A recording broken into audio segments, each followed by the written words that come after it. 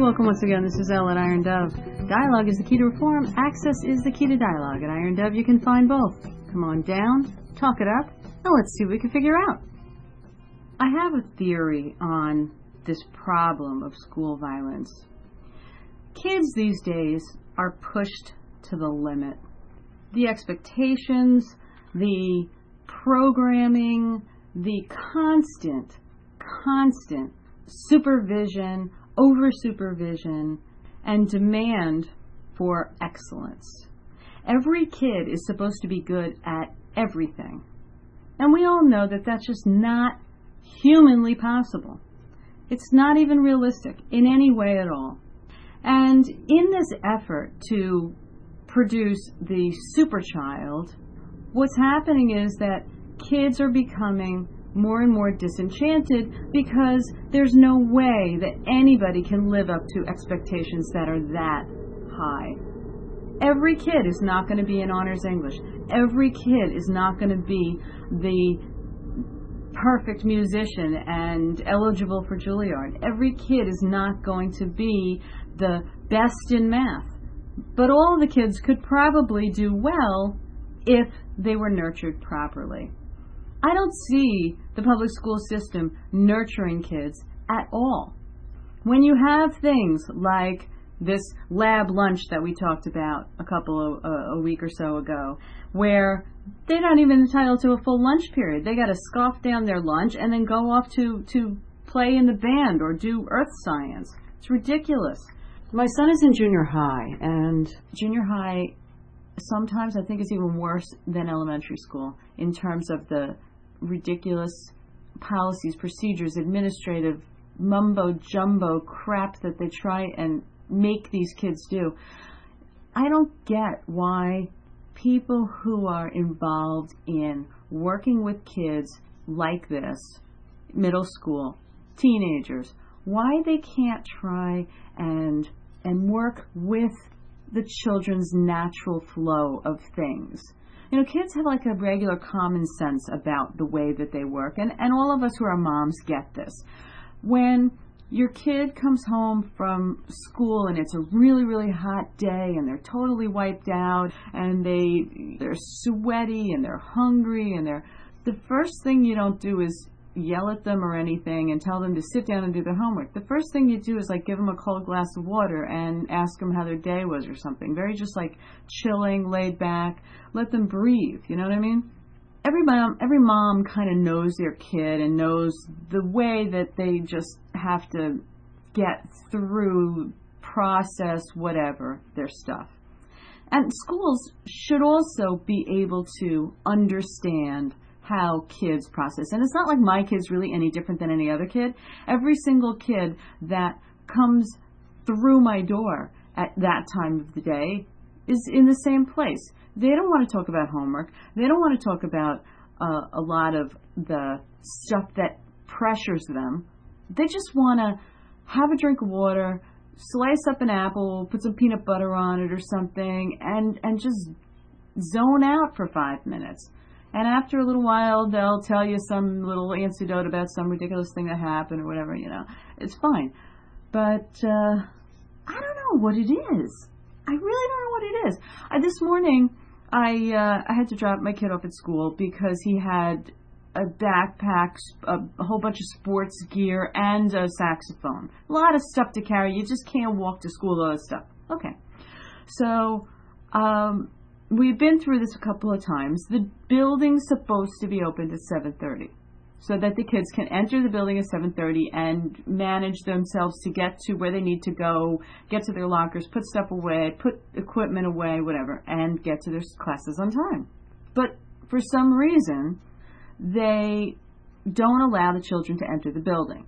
Instead, they corral them outside like a bunch of animals until exactly 7:46, where they have 4 minutes to get from the front door of the building. Now, this entire gang, it's like a herd of children, have to get squeezed through these little doorways and all walk down this little hallway. I mean, it's reminiscent of watching the cattle come off of a big truck, or if you've ever seen on TV where they have the pigs running down little gangplanks to get into their stalls or whatever. It's just like that. It's just the most bizarre thing. So the bell rings at 7:46, not 7:45 or 7:40 or 7:50, 7:46. God only knows what that's about.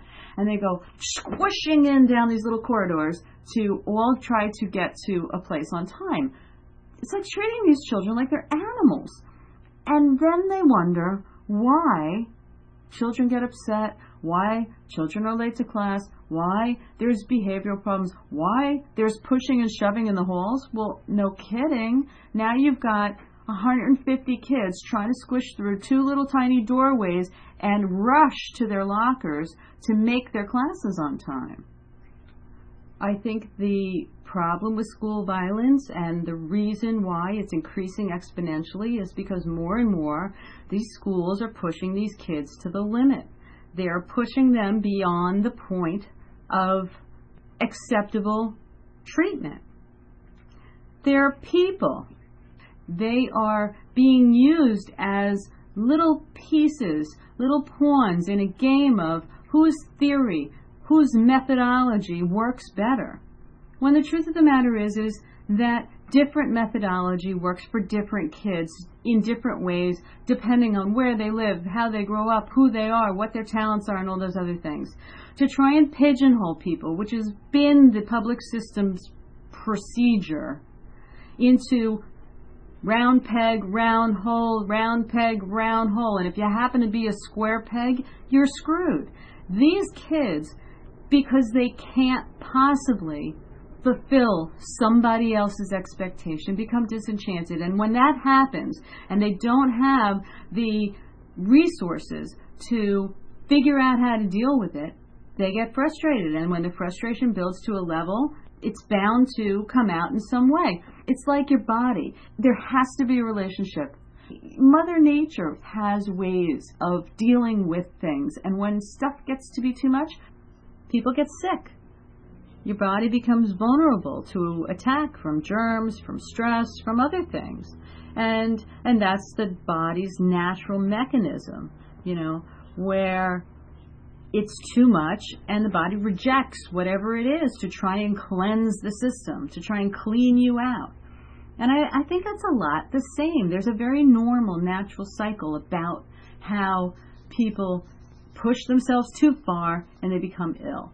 They push themselves too far and they have stress and people have heart attacks. Kids are no different. They're just smaller.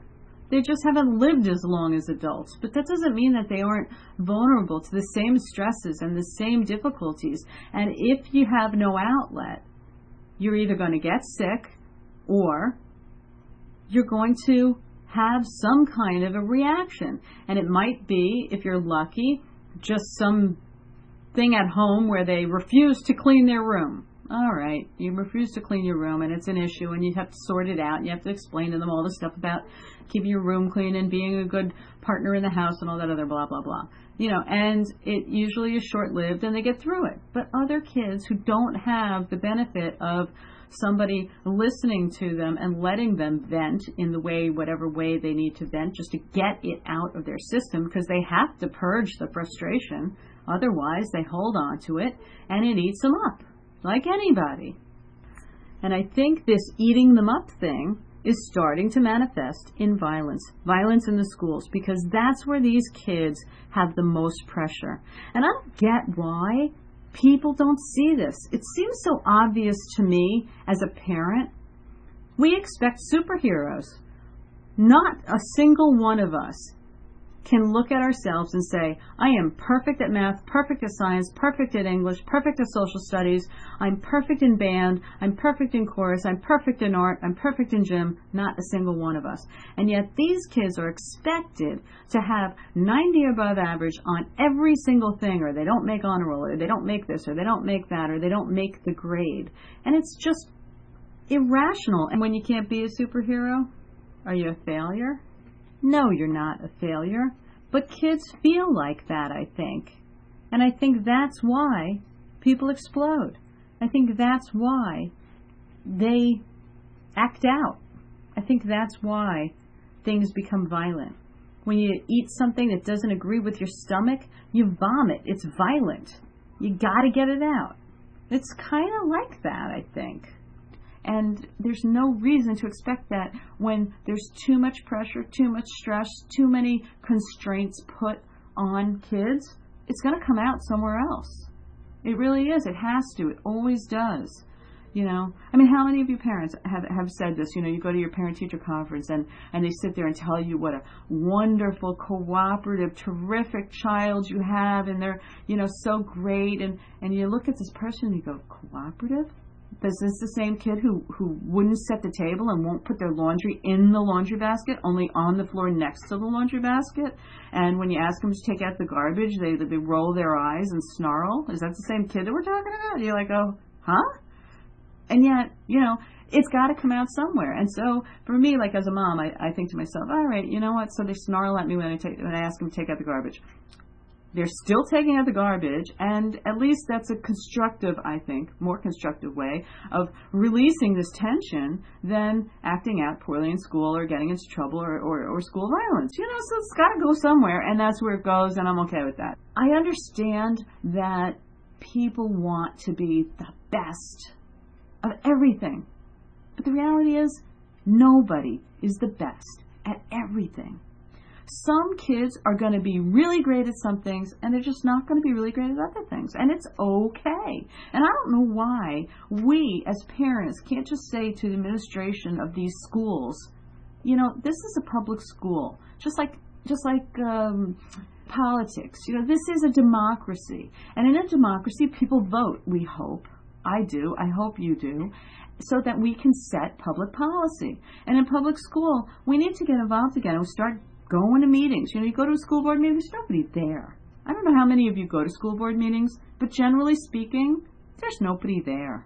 And this is where we set the policy, the public school policy, so that there aren't stupid things like hundreds of kids corralled outside of the building door like animals, usually even when it's raining.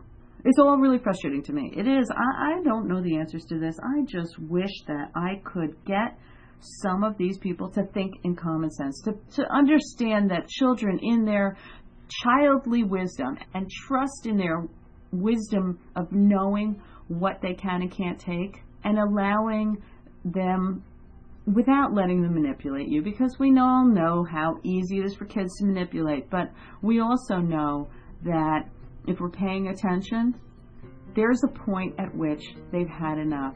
And when they've had enough, they really have had enough. I need to know what other people think about this. So come on down, drop me a note, and let me know what you think. I'd really love to know. Till next time, this is Ellen Iron Dove, signing out.